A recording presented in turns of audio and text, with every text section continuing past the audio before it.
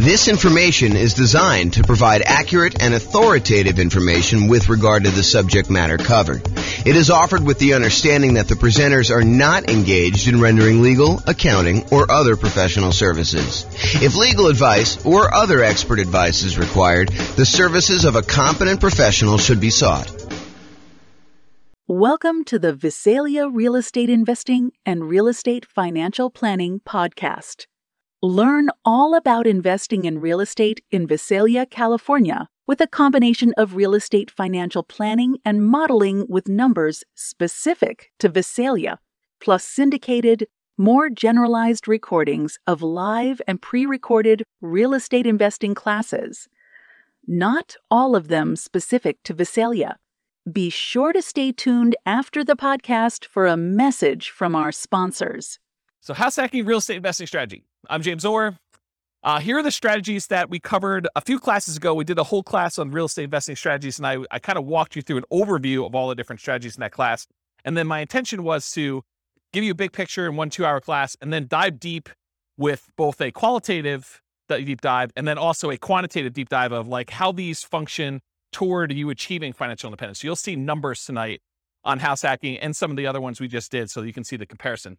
So here's the overview of the strategies. The primary strategies I intend to cover in the classes and the podcast and everything else are these three. The buy and hold, which includes short-term rentals and vacation rentals.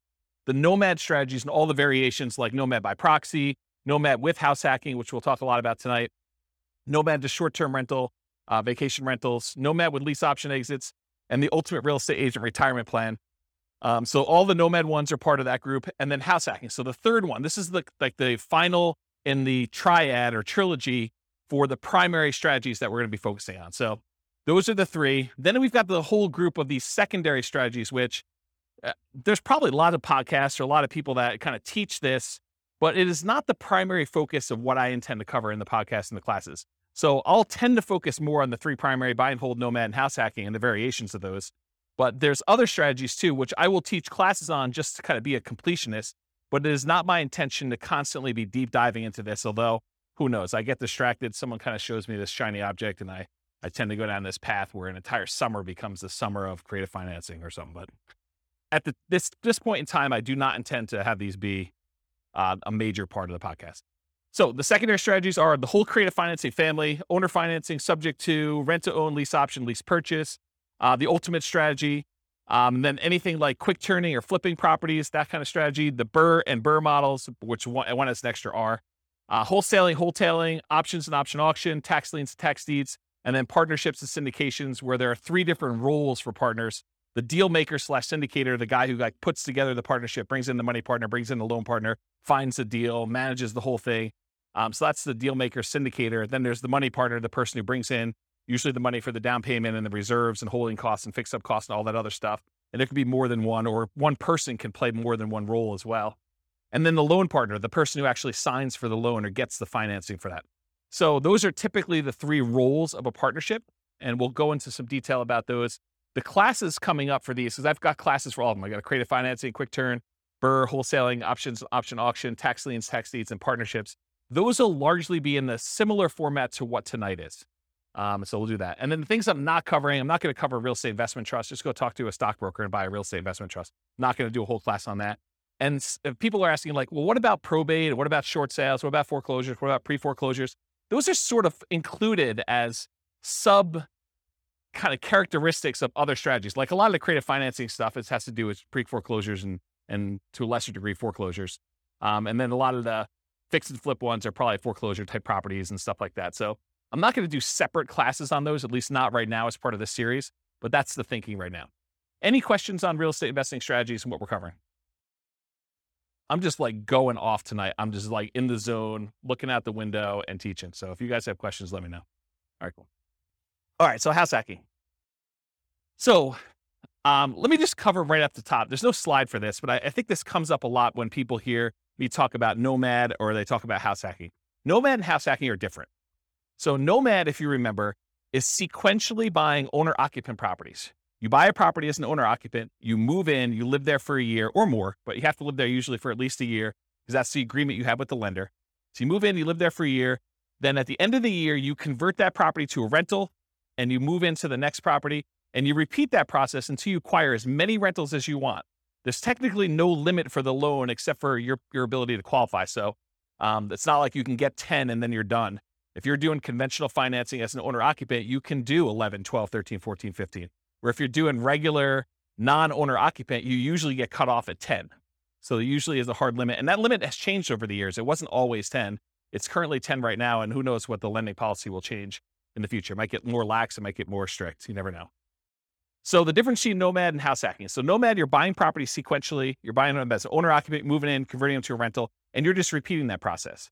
House hacking, on the other hand, is where you make use of a property that you're already living in. You're either buying a duplex and renting out one half, you're buying a triplex and renting out the other 2 units, or you're buying a fourplex and you're renting out the other 3 units, or you're buying a property and you're renting out the rooms, or you're renting out the garage, or you're parking an RV and you're either living in the RV and renting out the house, or you're renting out the RV as an Airbnb or something like that. The idea, though, is you've got an existing owner-occupant property and you're making use of getting income from the property that you're living in. So house hacking really is a strategy for people to get income from properties that they're living in. You can combine nomad and house hacking. You can buy a house as an owner-occupant, move in with the intention of moving out in a year, converting that one to a rental. And while you're there, you can have roommates for the property that you're living in. So you can almost use the roommates as a way for you to save up your down payment to buy the next property. It's one way to think about it. Okay. So house hacking is similar in many ways to nomad because you're doing owner-occupant properties. And so all the financing and a lot of the risk profile is very similar. Most house hackers are trying to reduce, or in some really ideal cases, completely eliminate their housing expense. With Kevin, you said you're doing house hacking right now. Are you able to get to offset your housing costs completely?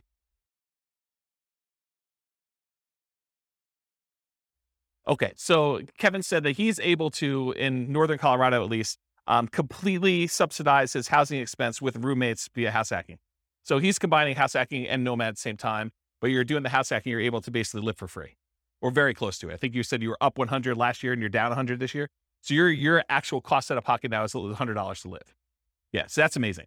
So most house hackers are trying to reduce or completely eliminate their housing expense. Mathematically, though, if you really step back and you think about it, you just kind of think about like this whole thing is a big black box with numbers in and numbers out. House hacking looks almost identical to getting a side hustle, right? You could, instead of renting out a room for $700, you could just get a side hustle for $700. It looks the same. And then you don't have someone living in your house. But the nice thing about house hacking is if you've got extra space in your house and you're willing to put up with a lot of the inconveniences of having people there, there's some pluses, but I think a lot of people think that there's some inconveniences with it. But if you're willing to do that, you don't have to go get the side hustle and do the extra work. So you don't have to go out and put in hours in order to trade for that. And you can actually get some extra income from doing it. So when we do the modeling, though, in the Real Estate Financial Planner software, I model it like a side hustle. So all I basically say is during the period that you're house hacking, you tell me I've got 1 roommate, 2 roommates, 3 roommates, whatever it is, and I take the roommate rate and I say you've got an extra income source. So it's an extra job in there that brings in whatever it is, $650 a month or $1,300 a month. And so mathematically, it just appears as though you have extra income on the owner-occupant property. You've got all your normal expenses on the property you have, but then you're getting a rebate on that from the extra income source. Does that make sense? Okay. Let's see. So usually house hackers, by trying to reduce or completely eliminate their housing expense, it allows them to, one of two things. Number one, it allows them to afford a more expensive asset than they might otherwise can or want to support. So it could be, they buy a duplex, which is more expensive than they normally want to buy as a house, but because they're house hacking one of the units, they can afford to do that.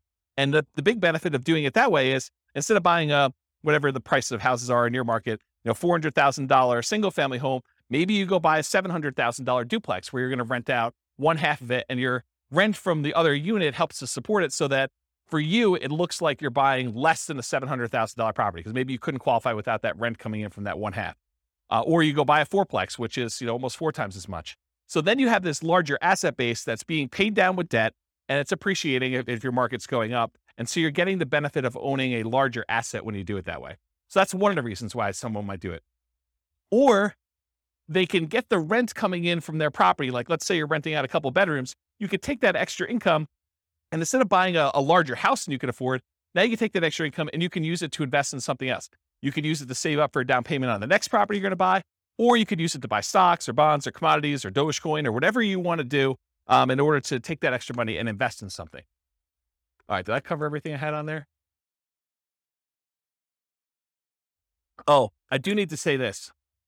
So just because house hacking does allow you to buy these larger assets like a fourplex or something, you still need to qualify for the loan. So you can't just go out there and say, oh, I'm going to go buy a $5 million house and try to rent out the rooms. You need to qualify for the $5 million house to do that.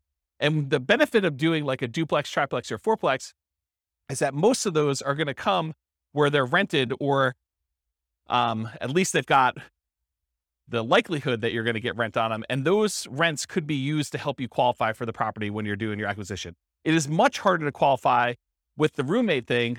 Although if you have roommates that you are in your current property, your lender will oftentimes allow you, if you're going to take those roommates with you, to continue to use those as part of your qualification process.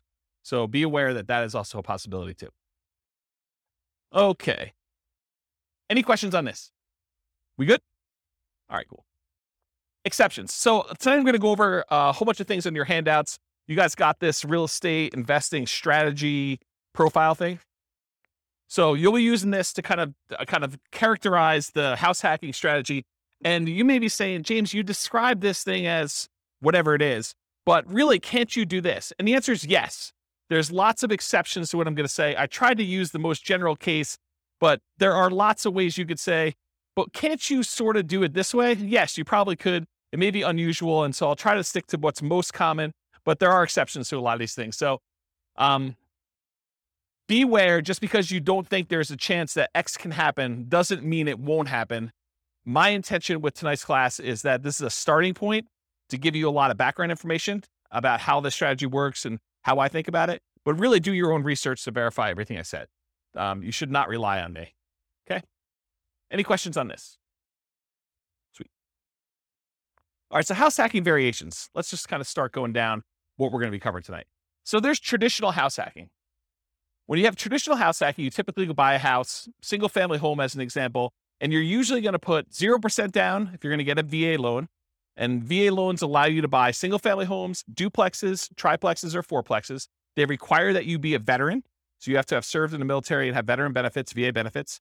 And you could use that up to a certain limit. You're not limited to just one. You're limited to the actual the benefit you have from the VA. So you could possibly use your VA benefit for more than one house if you happen to be in an area and to find a property that's inexpensive enough. Or if you sell your VA property, then you could reuse your benefits, although it's a little bit more expensive to use them on a second time. So VA is usually a specific loan program that you have to be a veteran to get. It's a nothing down loan program. Instead of having PMI, private mortgage insurance, which private mortgage insurance is an insurance that the lender requires you get when they make you a loan where you put less than 20% down. It protects them in case you default. So they basically said, hey, listen, if I'm going to let you put 5% down on a property, then I want to make sure that you pay a third party insurance in case you default as the buyer on the property. I want to be protected. Okay. So in those cases, PMI protects the lender. With VA though, there is no actual PMI with VA. Instead, they charge an upfront funding fee. And you could choose to pay your PMI as one lump sum upfront fee. But VA is a special case where the Veterans Administration actually charges you an upfront funding fee, which is part of their insurance that they use in order to make good on any loans that go bad when the VA guarantees it with the banks, the local banks that are doing it. So if you're going to go buy property, you could do 0% down for VA, and that's one of the two loans that you can do for multifamily. So if you're not a veteran, you're going to have to do this other one if you want to buy a duplex, triplex, or fourplex. But basically 0% down is the VA loan, or you could do a 3% down conventional loan. And these loans are all on your sheet here. What does the top of the sheet say? Loan type mortgage insurance comparison. So there's a little spreadsheet here that shows you all the different loan types if you got that handout. And it shows you all the different ones. You can follow along on that one if you want to take any notes. So 3% down is another conventional loan program. It requires PMI for doing that. And there's two different options that I have on there, although there's a third lump sum upfront fee. You can either pay it monthly, the PMI, or you can choose to have the lender pay it for you on your behalf, and you are voluntarily taking at a higher interest rate instead. So think of it this way. You guys know that if you wanted to go get a loan, you could tell the lender, hey, listen, what are the rates today? And they tell you 5.5%. You say, well, what if I wanted to pay you? Could I buy down my interest rate? And they say, yeah, you could pay us 2 points, whatever 2 points are in the loan, and we will allow you to have 5.375 instead of 5.5. So you could buy down the interest rate like that. Well, what most people don't realize is it works in the other direction too. You could say to the lender, look, interest rates right now, if I'm not paying any points, is 5.5. What if you actually raise the rate voluntarily to 5.625, take a voluntarily higher interest rate on the loan? The lender would then give you a credit back, which could then cover some of your closing costs, not your down payment. You always need to have that 5% down or 3% down or 3.5% down, that you can never get rid of the down payment portion of it. But some of your closing costs, the lender can contribute. So it could pay things like title insurance or your prepaids on, your insurance or things of that nature. So it can pay some of those things in advance as part of your prepaids, as part of the closing costs. So you effectively end up coming to closing with less money by voluntarily taking a higher interest rate, which means your payment's going to be higher. Okay, so that's one option. Okay, so getting back to this, so there's usually different down payments. 3% down is one of the conventional loans. There's really 3 types of ways to pay PMI: lump sum upfront, which I don't have on that sheet. There's lender paid, and I show you the difference of the interest rates between lender paid, or you can pay it monthly. And you can do that until usually the loan gets to an 80% loan to value. And then at that point, it usually drops off, except with FHA. FHA, the PMI never drops off. Okay. So the next loan is that 3.5% FHA. So 3.5 FHA financing. There is both an upfront fee and also monthly PMI for FHA, and the PMI on FHA never goes away. So it's there for the life of the loan. Not even when you get down below 80% loan to value, the PMI doesn't go away at all. The benefit of using FHA, though, is with FHA loans, you could buy duplexes, triplexes, or fourplexes with 3.5% down. You have to owner occupy one of the units. These are all owner occupant loan programs. Okay. So you can buy single family homes, duplexes, triplexes, or fourplexes with FHA, all for 3.5% down or 5% down. There's a 5% down conventional loan program. Again, it's the same PMI options as a 3% down conventional program. You don't need any special, veteran benefits or anything to get those. And that's typically what most clients are using to do Nomad. They're using 5% down. Okay. So traditional house hacking, down payments are usually going to be 0, 3, 3.5% for FHA, or 5. And the 0% down is usually VA.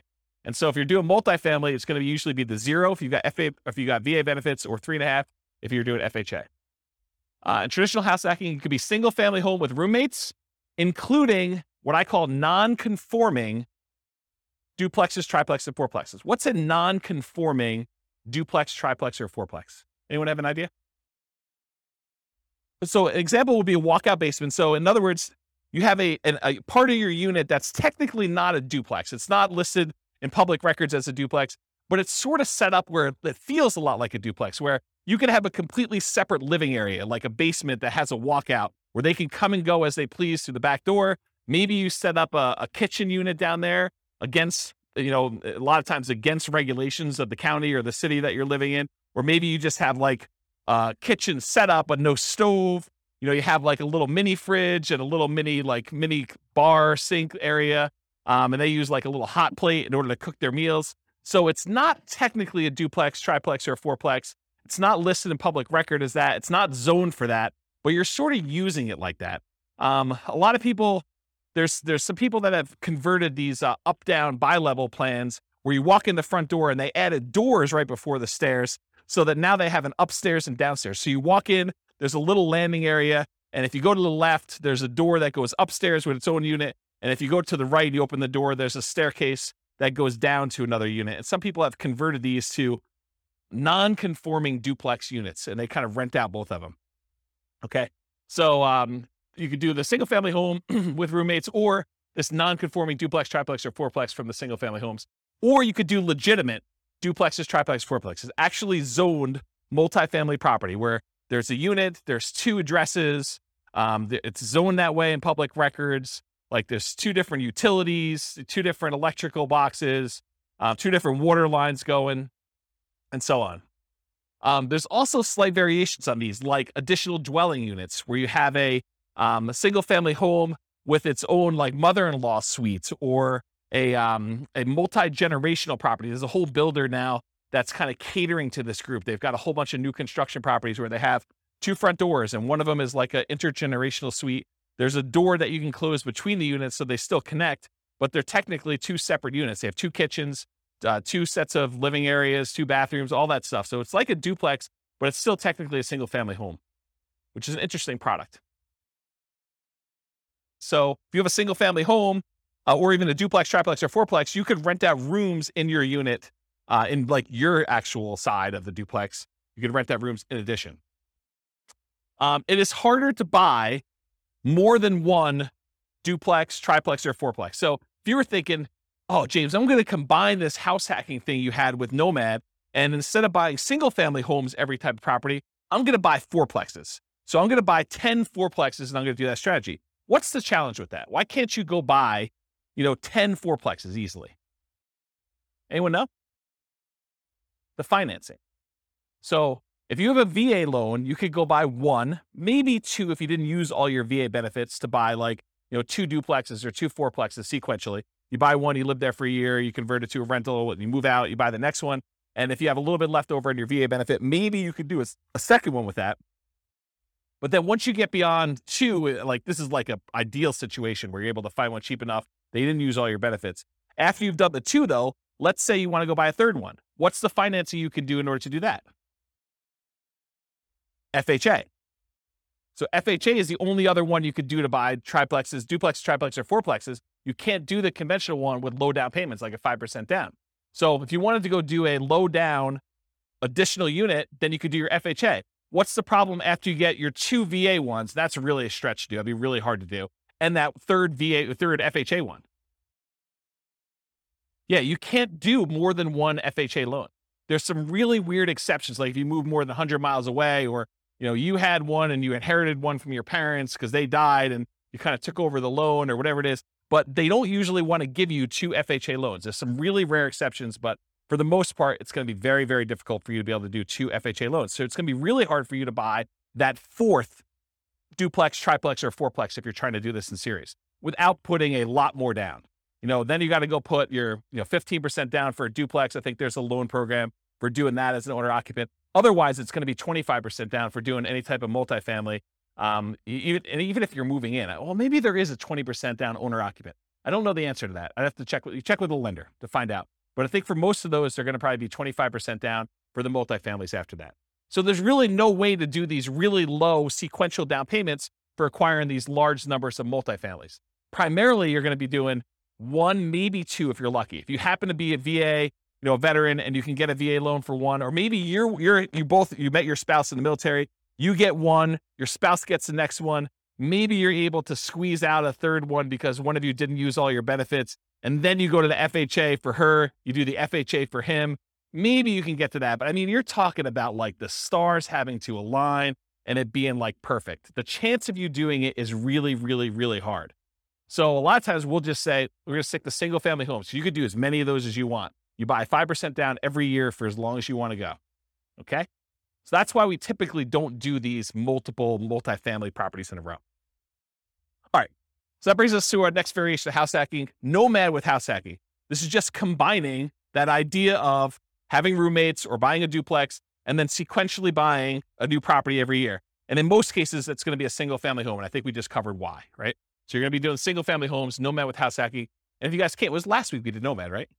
Yeah. So last week we talked about Nomad and how you're doing that sequentially with house hacking and what those numbers look like. I'll cover that again tonight when we get to the numbers, but you'll see it's a pretty impressive strategy.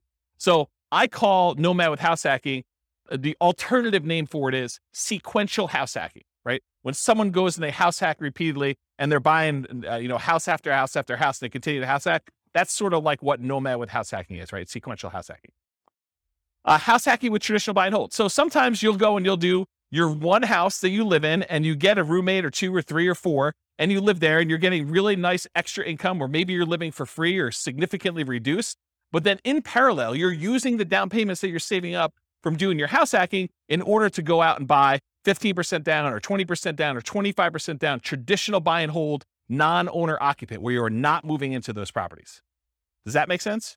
So this is like you go and you get yourself living for free so that you can build up these down payments really quickly. And then you're acquiring 20% down or 25% down or 15% down with PMI, or like non-owner occupant properties as quickly as possible in parallel. So that's house hacking with traditional buy and hold. And then the last one is house hacking with short-term rentals.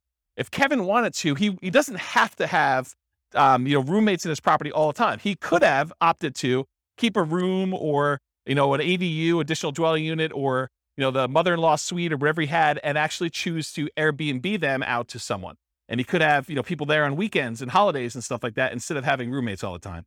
And the economics are you typically get higher rates than you get for having just long-term roommates, but there's more work involved and more upkeep, and you tend to have a little bit nicer property in some cases. Not saying Kevin's is not nice, but like that's how it typically is for Airbnb. Although there's lots of variations, what I imagine. So, okay. So that's house hacking with short-term rentals. There's another variation of house hacking with short-term rentals, and that is the idea that you're house hacking with your roommate sort of situation or that extra unit that you're doing. But you could also do what we talked about in the nomad with short-term rentals, where you are nomading, and then once you convert it to a rental, then you are converting those to short-term rentals. So you're kind of buying properties that would make good short-term rentals. Maybe while you're living there, you rent out a room or an extra suite or something like that. But then a year later, when you go buy your next owner-occupant property, maybe you convert that property to a full-time, full house short-term rental or something like that. So it's kind of a twist on that one too. So any questions on the variations? You guys are quiet tonight. Either that or I'm just on fire. Okay.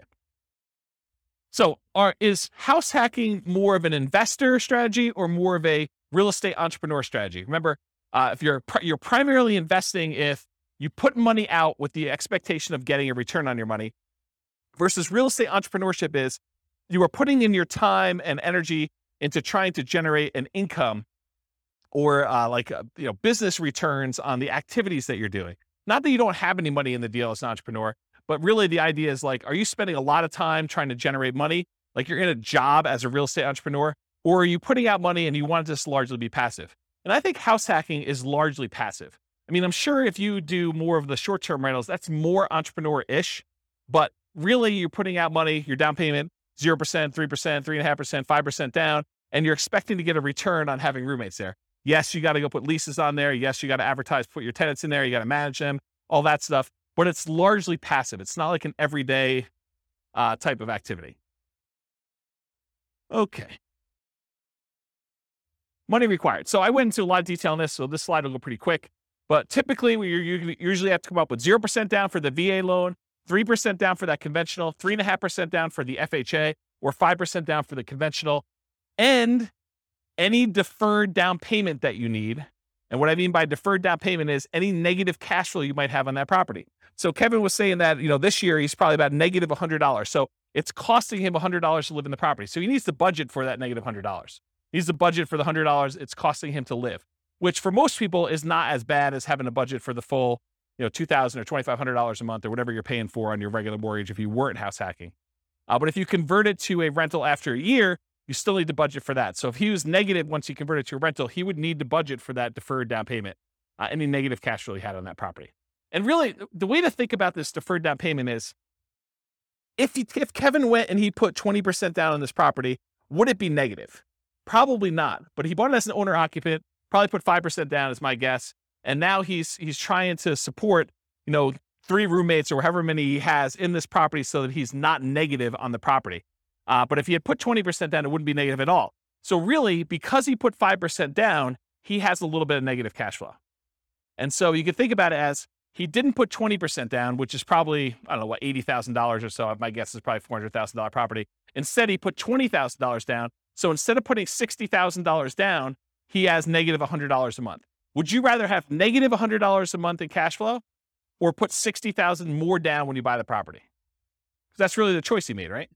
Because if you put the $60,000 down, it wouldn't be negative.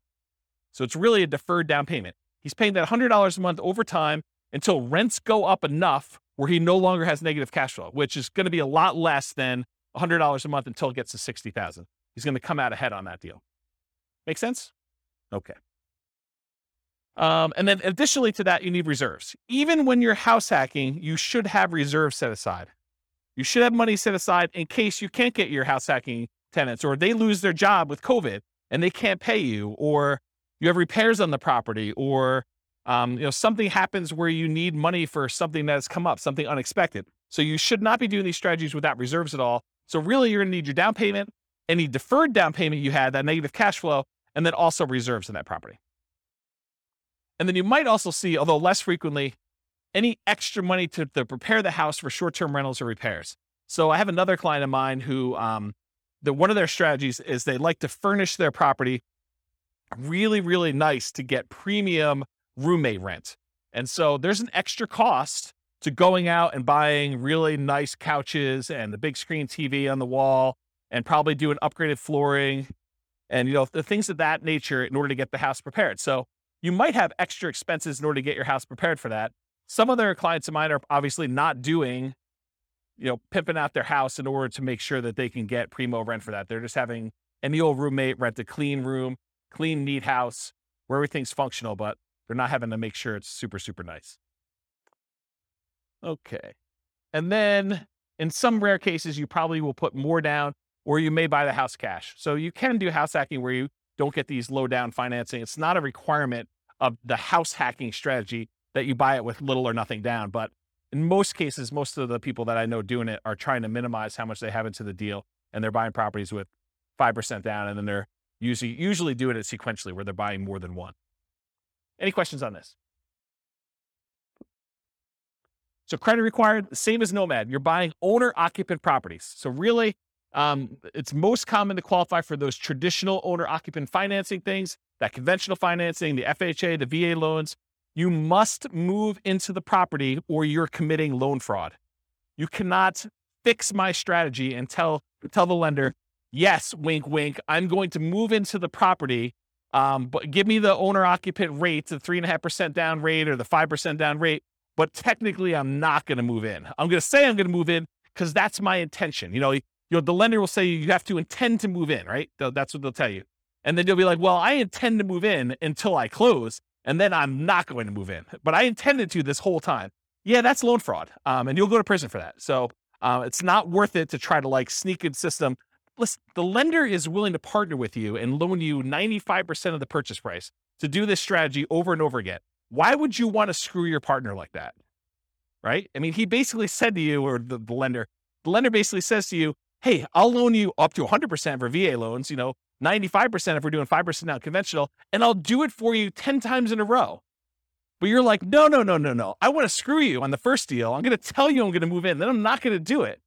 Yeah, that's not a good idea, guys. That's just not a good strategy. All right, so the reason why you have to move in is because you sign a piece of paper, an agreement with the lender at your closing that says you are required to move in, usually within 60 days, and you have to stay there for a year, at least a year. Okay. Now, can you, with extenuating circumstances, do it shorter than a year? Sure. Yeah. If you happen to be living in a property, then you get married 6 months into it, or you lose your job and you got to relocate, or you get a job transfer. Sure. You can move out before a year. That's not what we're talking about here. What we're talking about is violating the spirit of the agreement where you say, wink, wink, I'm moving in, and then you don't move in. And in case you're wondering, James, but how will they find out? I mean, come on. I mean, they're not going to come around and knock on the door and check to see if I live there, are they? Yes, they will. At 6 a.m., according to one person in the room. So yes, they do come and they verify that you are living in the property. They spot check it. It's not like every single one's going to do it, but they will do that. Okay. So typical credit score needed for doing these loans is all on that worksheet I gave you, the loan one. There's a list for credit score, minimum credit score in there. The typical credit score for most of these programs is 620. There are some exceptions, maybe down to 580, FHA and VA. Better credit often will get you a better interest rate, although I don't think FHA varies based on credit score, and lower your private mortgage insurance. So with the exception of FHA, I think both the conventional loans, your rates can get better depending on what your credit score is, and your PMI payment will also get better. It'll be less if you have better credit score. Okay. So it helps to have a higher credit score. It's something for you to work on and strive for. Less common situations, if you're buying without a loan, a credit score is not required. So if you're paying all cash, it doesn't matter. But in most cases, you're going to need a credit score in order to do this. And realize that credit score requirements can change over time. So do check with your lender. Don't come to them and say, but James told me in class that I could do this with 620. you're required to give me that loan. No, that's not how this works. The lender will tell you what is required to do your loan, and then that's the rule you need to kind of do it with. It doesn't matter what I say. Okay? Any questions on that? Sweet. All right, so here are the Fannie Mae regulations for qualifying for a loan and how they look at rents on your owner-occupant property. So I'm going to read this to you, and then I highlighted in red the section that talks about how they deal with house hacking. So the title of the section is Treatment of the Income or Loss. The amount of monthly qualifying rental income or loss that is considered as part of the borrower's total monthly income or loss, and its treatment in the calculation of the borrower's total debt-to-income ratio varies depending on whether the borrower occupies the rental property as his or her primary residence. Principal residence, what it says, okay? And then here's a section that applies. There's another section which is when you are not talking about your primary, which I will not read. But since it's a class on house hacking, I do want to read this section to you as to how they qualify you for the loan. So if the rental income relates to the borrower's principal residence, and then there's 2 bullet points. Bullet point number 1, the monthly qualifying rental income, as defined above, it's before this section, must be added to the borrower's total monthly income. So if you have positive income coming in from this property, they add it to how much you make. The income is not netted against the principal, interest, taxes, insurance, and HOA of the property. That's what it says on there. The full amount of the mortgage payment, principal, interest, tax, insurance, HOA, must be included in the borrower's total monthly obligations when calculating the debt-to-income ratio. So what they basically said is any rent you get on the property counts as income to you. It's like what I just told you, where it's like a job. It's like a side hustle. So if you're getting $650 a month from a roommate, it assumes that you're making $650 a month extra as income. And then you still have to have the full principal, interest, taxes, insurance, and HOA that you qualify for as a obligation, as a debt that you're qualifying for when you do the debt to income. So how many people, don't raise your hands, how many people think it's a good idea that when you get a roommate, one of the benefits is they can slip you cash under the table and you don't pay taxes on it? Is that like a good idea? No, it is not a good idea, okay? You want to report it on your tax return. You want to show a history of getting roommate rent so that when you go qualify for the loan, it just shows up on your tax return and then your lender can use it to qualify you. You don't want to go and think short term and think, oh, I'm going to save myself a couple dollars and I'm going to not pay taxes on this income I've got from my tenant. No. You want to pay taxes on it and you want to get the depreciation benefit of having a roommate there so you can depreciate part of the property anyway. So that was a pause for beverage. Okay. So any questions on these guidelines? Cool. So skills required.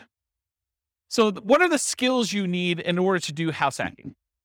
You need to be able to analyze deals, which we'll talk about here in a second, but use that the world's greatest real estate deal analysis spreadsheet in order to do the deal analysis. You need to be able to find deals that would work for house hacking.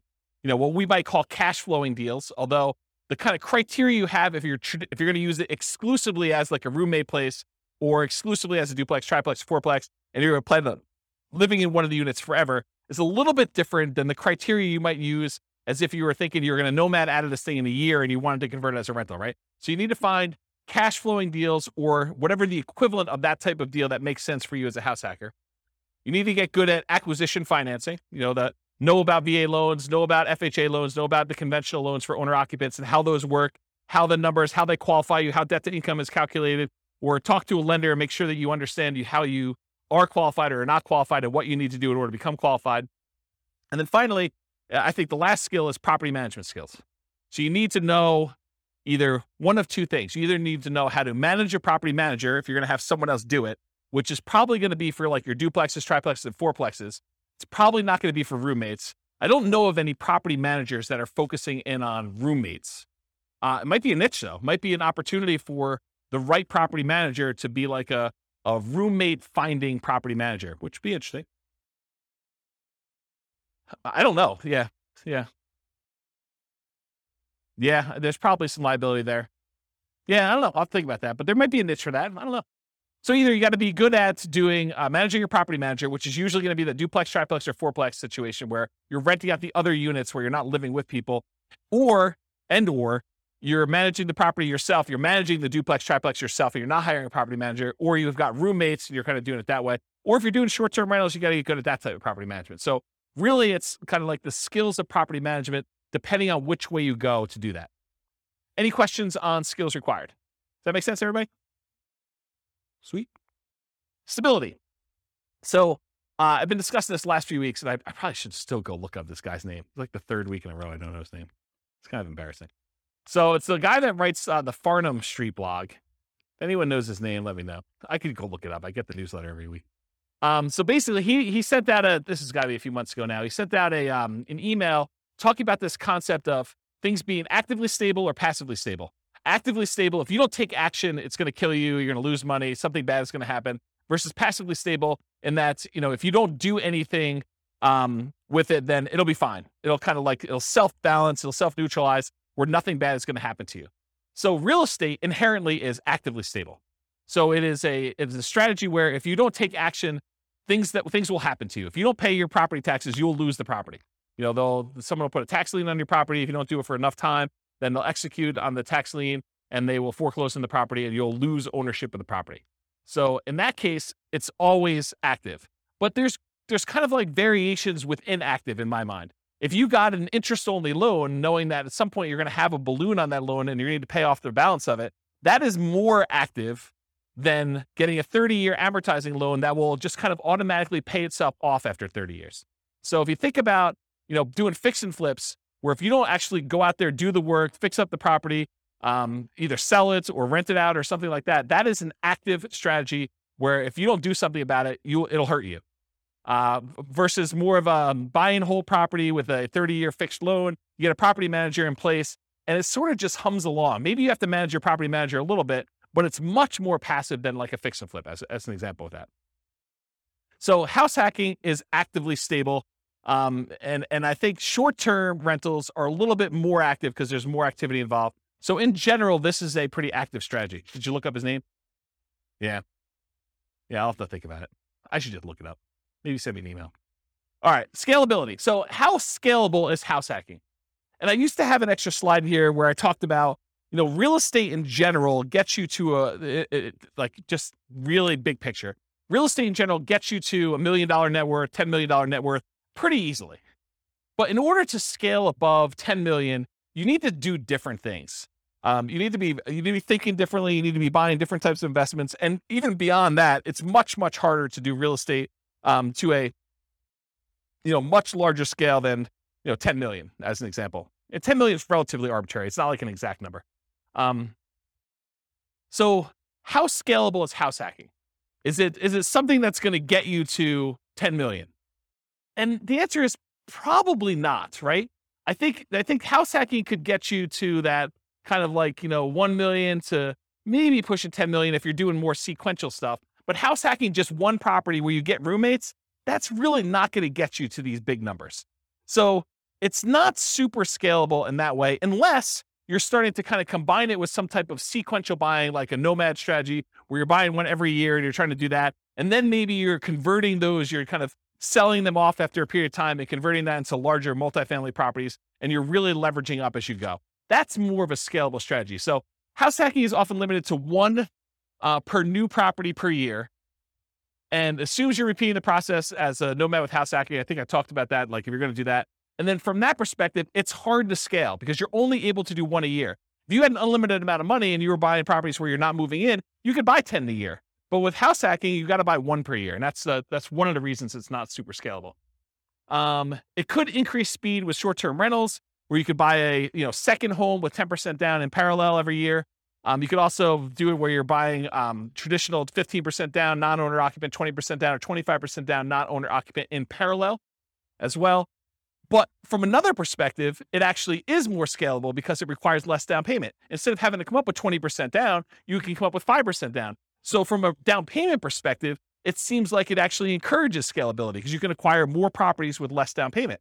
So in that way, it's more scalable. But in general, I think it's one of the slower strategies at first, although it does help you also build up down payment. So I don't know, there's that to be said. Any questions on scalability? Cool. Risk exposure. So overall, I think house hacking is medium risk, is considered a medium risk type of investment. And for the last 3 classes or so, buy and hold, Nomad, and house hacking, I've told you that all three of those are pretty much medium risk. So you're like, is everything medium risk? No. And we're going to find out. There are other strategies we're going to cover in future classes that I think are different risk levels. But for the last three, they all kind of have very similar characteristics because they all include these risks. Although house hacking and Nomad probably have an additional risk, which is this first one, amplified returns. When you put a little amount down, the returns you get are amplified. If you have $100 a month cash flow and you only put $0 down, that seems like an infinite return, although it's really, really hard to get an actual infinite return without reserves and other stuff like that. So, but the idea is that you have amplified returns. So a positive $100 seems like an infinitely positive return. But if you have negative $50, that is also negatively infinite. So it's amplified in those directions depending on what you do. Whereas if you put 20% down or 25% down and you have a slight increase or slight decrease in rent, or you have a repair, because you have so much more invested, those returns get muted. They get softened a lot more. And so they're not as radical in either direction. So it can go both ways for these amplified returns from the small down payments. In addition, another risk is the increased likelihood of negative cash flow or deferred down payments with these small down payments you're making. So by putting 0% down or 5% down, you have a much greater probability of having some negative cash flow on a property or deferred down payment. If you had put 20% down or 25% down, the chance of you having negative cash flow would be much, much lower. Okay. You could have the risk of your price declining during ownership. Property values do not go up, even though Kevin says they always go up. Rents can go down during your ownership. Property values can go up, property values can go down, rents can go up, rents can go down. If this is the first time you're hearing about that, don't be surprised. I think a lot of folks, especially the last decade or so, rents have gone nothing but up. Rents can go down. So can prices. Your credit is at risk. If something bad happens to you and you're no longer able to make that mortgage payment or manage that property, there's a chance that you could have a foreclosure, and that could mean an impact to your credit report. And so your credit is at risk by doing that. And then you have all the typical tenant and property management risks, slip and fall, being accused of violating fair housing laws, all those types of things. You have all those risks when you do house hacking as well. You could argue that there's slightly more risk with short-term rentals, vacation rentals, but I think that is offset by the higher income you get from vacation rentals. So I wouldn't consider that a significant extra risk. Although you do have a slightly different additional risk that you with short-term rentals than you do with, year-long leases type things. And that is that there are a lot of municipalities, cities, counties, HOAs that are coming in and cracking down on short-term rentals. And they're saying, hey, we are not allowing short-term rentals anymore. So I think there is an additional risk that you could see your short-term rental go from something that you were able to operate to something you are no longer able to operate because your HOA or your city or your county came in with additional, more restrictive rules and limited your ability to do that. Does that make sense? Okay. Also, insurance companies. I've heard some insurance companies are not allowing short-term rentals. You need to go get a specialized insurance company to do this. Okay, so profit speed. How quickly do you make money, and what size or magnitude of money do you make at one interval? So with house hacking, you typically can start seeing a profit immediately. That's one of the differences between house hacking and Nomad. Is Nomad, you buy a house, you live there for a year, and unless you're house hacking while you're nomading, you're not getting income on that property for a year. You got to support that property until you go and convert it to a rental. That's potentially problematic if you need income right away. With house hacking, you move in, you can get roommates right away. Of the people that had roommates in this thing, how many have moved in like that day had roommates? Yeah, so like 3 people in the room already had roommates when they moved into their property. So you could be earning money like that instant. In fact, you probably got down payments, security deposits, and everything in advance. So you probably got those up front. So with house hacking, you typically start seeing profit right away. Rents and security deposits are typically paid in advance. Short-term rentals while you're still living in the property may increase your cash flow. It's not common with roommates, but using a property manager can slightly delay your time to receiving cash flow. There's usually a delay between when they collect it and when they pay out to you. So I've talked about this in other classes. I'll give you the really short version rundown of this, but this is the return on investment quadrants. So on the left-hand side are cash later quadrants. That's appreciation and debt pay down. Those are the things you get later on when the property value goes up over a number of years. You pay down a loan over a number of years. Your amount of equity you have has usually gone up over that time. So this is usually money that you see over time. And then the now stuff, cash flow and tax benefits. So if you're getting rent from your roommates, that's the money you tend to see right away. And then the tax benefits, which is usually depreciation. You usually see that either in your paychecks because you went and you increased your exemptions, or at the end of the tax year when you get a larger amount back in your refund, or you had to pay in less of the amount that you owed. Kind of that's how that works. So those are kind of how the quadrants work. The ones on top, appreciation and cash flow, those are speculative. You're kind of like market dependent. You're relying on things to go your way, like property values going up or rents kind of remaining where they are or rents going up. And the ones on the bottom, debt pay down and tax benefits, those are sort of like the base of the pyramid where contractually you get debt pay down no matter what the market does. If you get a 30-year loan, you're paying down a certain amount of debt with every mortgage payment, whether you like it or not. Okay, that's what the debt pay down portion is. And then tax benefits, unless the tax law changes, you're getting depreciation for 27 and a half years, whether you like it or not. Okay, so those are the two kind of like baseline ones that are not market dependent. They're less speculative. They're only speculative if you stop making your mortgage payment, or in tax benefits wise, if the tax law changes and you're no longer able to take depreciation. Okay, so we talked about that. Any questions on profit speed and profit size? Oh, I'll comment on size. So the interesting thing about house hacking is it has the potential of bringing in more cash flow than a lot of other strategies.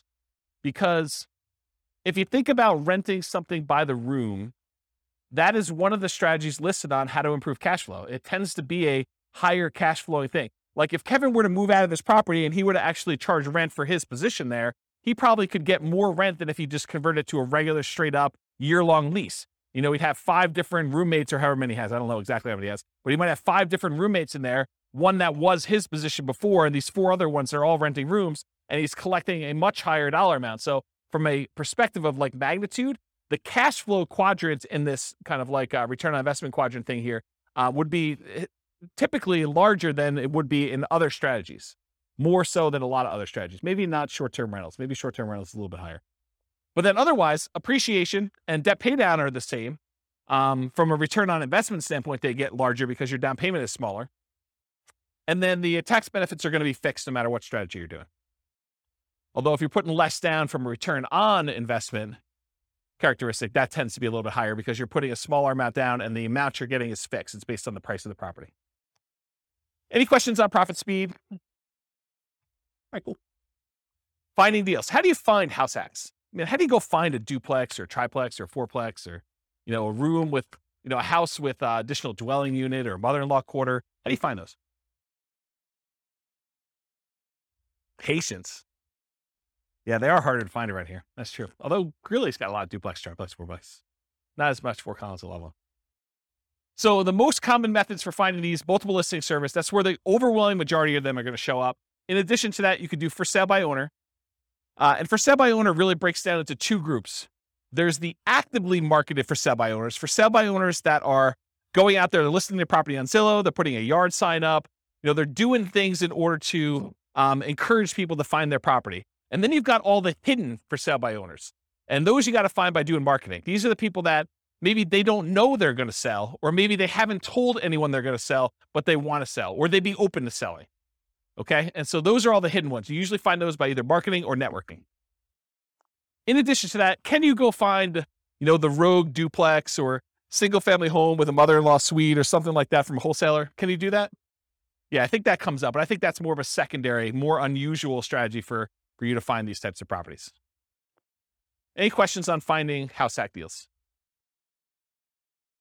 We got one more slide on finding stuff. So when you're looking inside the MLS, you could definitely set up searches for show me all the duplexes, show me all the triplexes, show me all the fourplexes. That's pretty easy.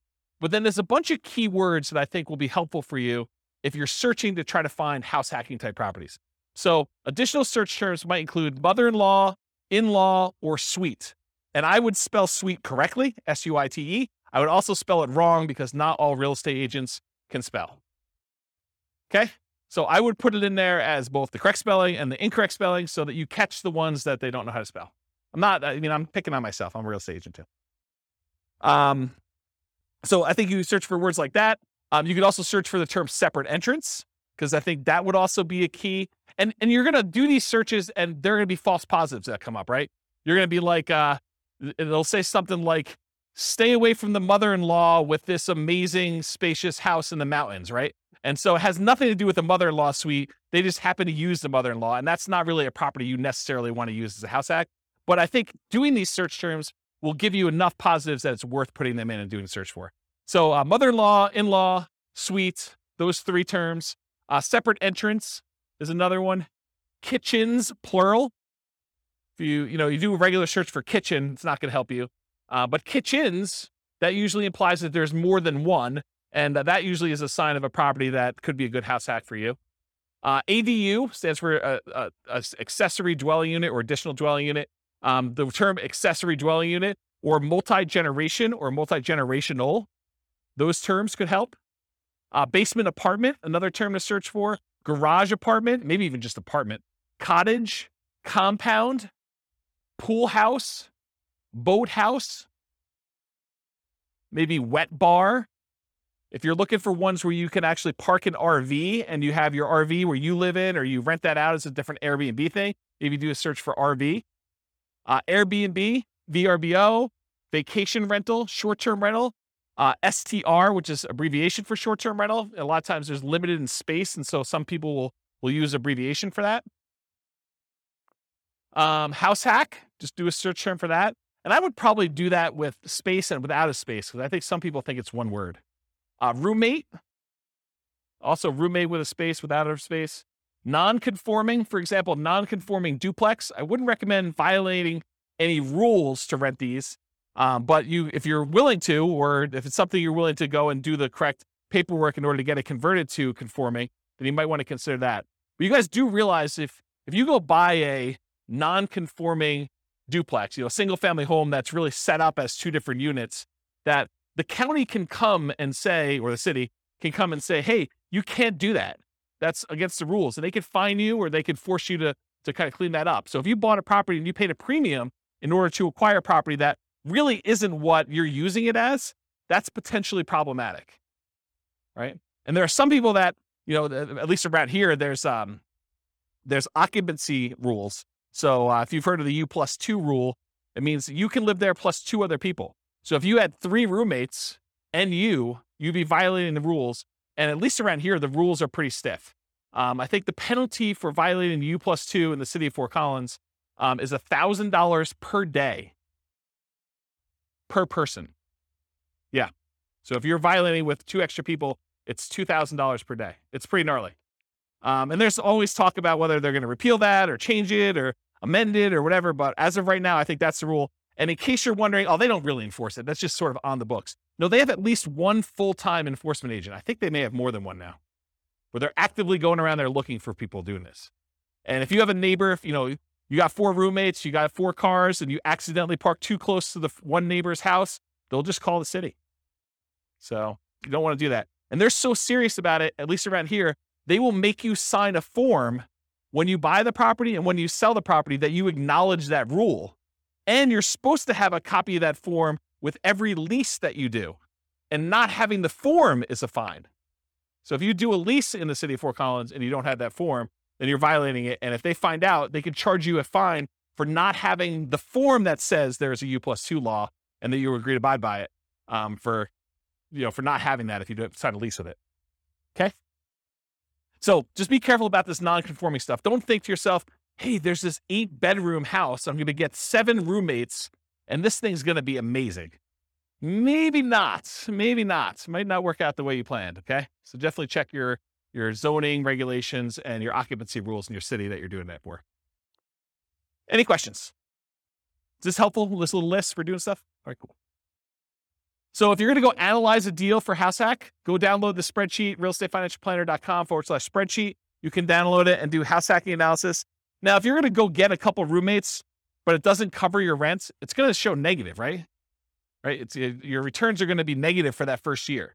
You've got a $2,000 a month mortgage, principal, interest, tax, insurance, HOA, all that other stuff, and you're only collecting $1,800. It's going to look like you have negative $200. That's because you're living there for negative $200. Right? You're paying $200 to live there. So think about it that way. But then, next year, if you decide to do like house hacking with Nomad or Nomad with house hacking, where you're kind of doing these sequentially, next year it should be very different. And so maybe you run it as if you're going to do it for next year, kind of do your year 2 analysis when you do your deal analysis up front. Any questions? All right, cool.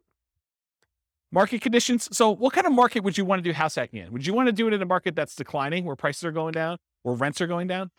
Probably not. So in an ideal world, you want markets with good cash flow and markets with strong appreciation and rent appreciation. It is challenging in markets with significant negative cash flow, although I'll tell you, house hacking sure helps. And markets with no or negative appreciation or rent appreciation. It's a little bit harder to do in those markets. Any questions on market conditions? Accessibility, availability. In many markets, there are plentiful deals for you to select from the MLS. So it's really just selecting the best one, right? You get to look at a lot of them. You get to decide which one's going to make the most sense for you. In some markets, you're sifting and sorting, trying to find the best of the best, right? Like all the deals are positive 10% cash on cash, and you're trying to find the best 10% cash on cash deal, or one that's got a little bit better. Or maybe you're making trade-offs for location or for condition, or things that are like second and third tier. And in some markets, like our market, it's really, really, really hard to find properties that have positive cash flow right now, with where interest rates are, where prices are, where rents are. And so a lot of times that takes the front driver's seat, and then you're making secondary selections based on, location or something like that. You're like, look, this is the closest we have to not being significantly negative cash flow. So of the ones that are available in this part of town or this sub-city or whatever we're doing here, let's go pick the best location in this new construction neighborhood as an example. So it's sort of like that when you're in these markets like this. Okay. Interest rates may be a significant factor whether properties will cash flow or not. It's much harder to cash flow at 5.5% interest rates than it was at 3.0. Just much harder. Owner-occupant REITs can help over traditional buy and hold. So with traditional buy and hold, most of the time we're putting 15% down, 20% down, 25% down, and those are non-owner occupant rates. If you look on the spreadsheet here, it shows you the non-owner occupant rates are like, 6.625 versus 5.5 for the owner occupant 5% down. So pretty significant increase in rates when you do owner occupant versus non-owner occupant, at least right now. And that typically holds true over time, but rates vary every day. They can go all over the place. And then finally, verify that you can use the property with the number of roommates you expect and or as a short-term vacation rental before you buy. You don't want to go buy a property only to find out that you can only have one roommate or two roommates when you were expecting to get 4. That would be problematic for you. Okay? Any questions? Cool. Can you use your retirement account to do house hacking? Can you go get a self-directed 401k or self-directed IRA account and use the down payment, use your self-directed 401k or self-directed IRA in order to do down payments to buy like house hacking properties? Nope, it's self-dealing. So you're not able to do that. So not something you can do there. Okay, so let's get into the quantitative analysis. So most of the first half of the presentation or whatever it's been has been primarily going through like how the analysis, how the strategy kind of works. Like one of the characteristics of it, if you think about it from a whole bunch of different perspectives, that's how I think about it, is like, so what is it from scalability? What is it from down payment? What is it from credit requirement? What skills are required?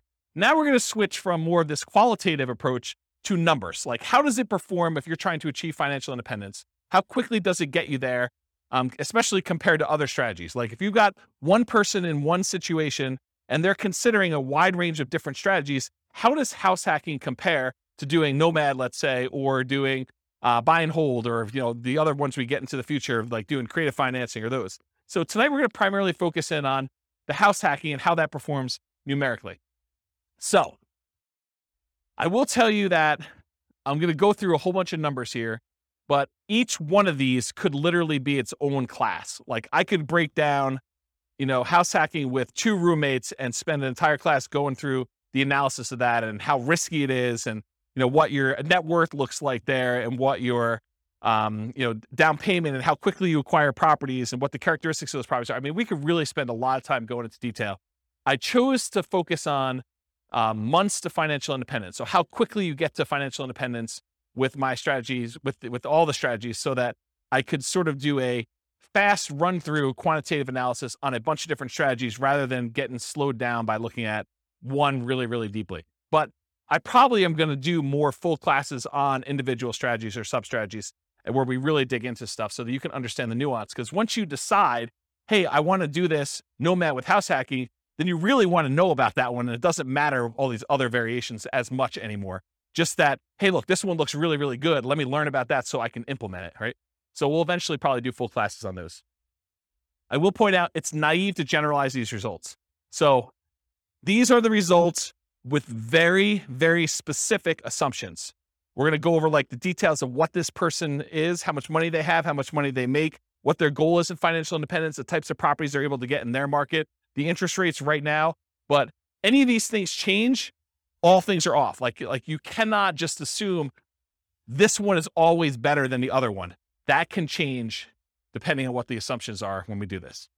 So we're primarily going to focus on house hacking, 5% down payment with PMI. I didn't do the 0% down. I didn't do 0, and then you go to 3.5, and then you go to 5, and you do 5s. I mean, this is why these could be like full day seminars for like this whole thing. I just said, let's stick with 5% down payment with PMI. It's the one that's on your sheet, conventional loan, monthly paid PMI, if you're kind of wondering. I could have done buying duplex, buying triplex, buying fourplex. I opted not to really dig deep into the duplex, triplex, and fourplex because you can't repeat it. So I could have done, you bought one duplex or one triplex or one fourplex, but there's so many variables in doing that. I had to put a stake in the ground and just try to do as much comparisons of some of these as we could, but I decided not to focus in on duplex, triplex, or fourplex and what those look like. But I did vary your roommates, whether it's worth getting 1, 2, 3, or 4 roommates and what impact that has. And I did vary the loan.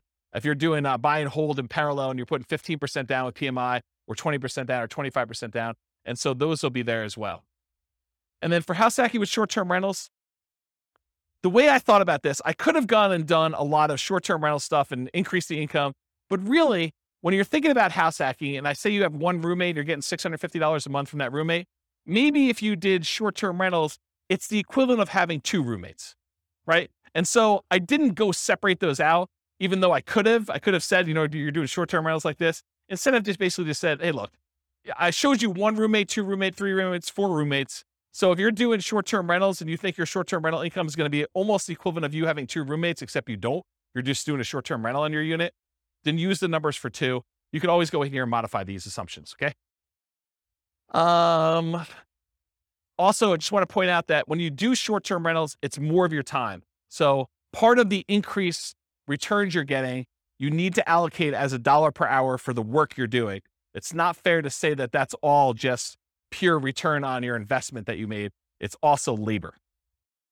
So we'll also talk about house hacking with traditional buy and hold. I'll run buy and hold in parallel, and then nomad with house hacking, AKA sequentially house hacking. So doing house hack over and over and over again, keeping roommates as you go.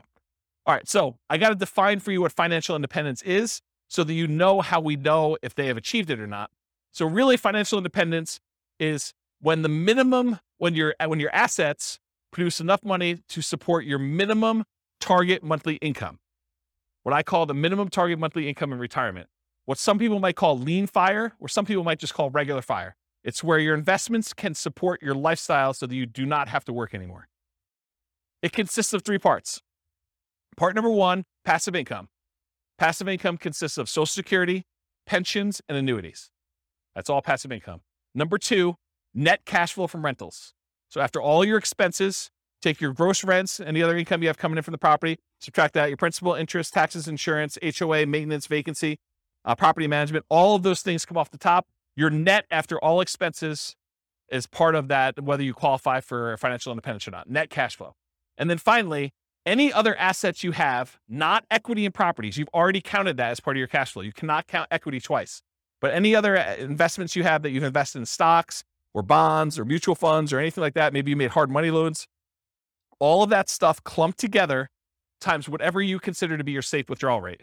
So the safe withdrawal rate is the percentage of money that you could take out each year from your investments that are invested in these things, stocks, bonds, mutual funds, things like that, that you can safely withdraw that you're not likely to run out of money.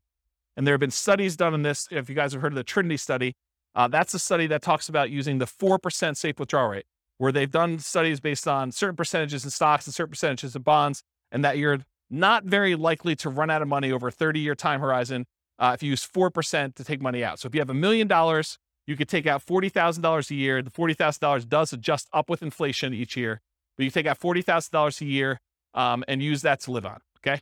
So that's what yearly safe withdrawal rate on any invested assets means. So the three parts: passive income, Social Security, pensions, annuities, net cash flow, and then that yearly safe withdrawal rate on invested assets. The sum of all three of those, if it exceeds your minimum target monthly income in retirement, then you're financially independent. Okay? Any questions on this? Cool. So here are the changeable assumptions. I made up like a prototypical person who's doing this. I call them Norm and Norma if you guys are listening to the Real Estate Financial Planner podcast, but it's basically the same assumptions there. They're married. They're both 21 years old. They recently graduated from college, and they're working in a technology department of a large healthcare business. They have a total of $10,000 saved up. They earn combined between the both of them $72,000 a year. That's $18 per hour times 2,000 hours, $36,000 a year each. They're saving about $1,000 per month before they buy any houses. So that's based on them renting. They're renting somewhere for $1,800 a month, and they're able to save $1,000 of their $6,000 a month in income toward financial independence. They are obsessed about achieving financial independence, and they're looking through all these different strategies, trying to find the optimal one for them, the one that both fits their lifestyle, what they're willing to do, but then also gets them to FI as fast as possible and as safely as possible, honestly. They want to find their best path. We talked about that. They're both going to take Social Security at age 67, so we've got that modeled in. And Social Security is estimated based on them working until they're full age 67. But technically, they are, if they stop working early, it should be a little lower than what I had programmed in here. So if they achieve financial independence at age 50, then they're technically not working until 67. So the Social Security that we have modeled in is a little bit higher than that. Any questions on the assumptions? And you could change all these. So if you make $80,000 a year, go ahead and change it. You can go ahead and log in and change all the assumptions for all these scenarios. Any questions on these? Cool. So these are the loans we're going to use on your sheet. So they're primarily doing this 5% down with monthly MI, 5.5% down payment. That's the one I'm primarily focused on in all the scenarios. If they're doing in parallel buy and hold, these are the 15%, 20%, 25% down options. So I'm using those when I talk about the 15% down, 20% or 25% down ones. You got the worksheet for that. So I did this for 60 years, modeled 60-year time frame. Their effective income tax rate for calculating their depreciation benefit is 17.85. I assumed inflation is 3% per year. That mortgage interest rate based on their owner occupant is 5.5%. It does have PMI. I used the 4% safe withdrawal rate, and they're doing that $5,000 a month in their target monthly income retirement. And in an ideal world, if they could get to $10,000 a month, they're not living on that right now, but if they could get there, that would be ideal for them. Okay. Although I'm not using it in tonight's presentation, but that is one of the things that they're doing. Okay. So let's talk about the property that they're using. So there's a $375,000 property. They're buying it for what it's worth. They're not getting a discount. They're not paying a premium. They're putting 5% down, and there's PMI on that. The property value goes up at 3% per year, by the way. It's keeping pace with inflation. 1% of the purchase price and closing costs at the time of purchase. They were not able to negotiate with the seller and get the seller to give them any seller concessions, so they got to come to the closing table with all their own closing costs. The interest rate we talked about, 5.5% for that 5% down, plus the PMI. They're getting 30-year loans. Rent on that property, $2,600 per month, and rent increases with inflation as well at 3% per year. When they're house hacking, one roommate's worth $650 a month. Two roommates, $650 each, $1,300 total. Three roommates, $1,950 for the three of them. And for four roommates, if they're able to buy like a 5-bedroom and rent it out that way, it is $2,600 a month. Okay, so $650 per bedroom. And then 3% of the monthly income is the assumed vacancy rate.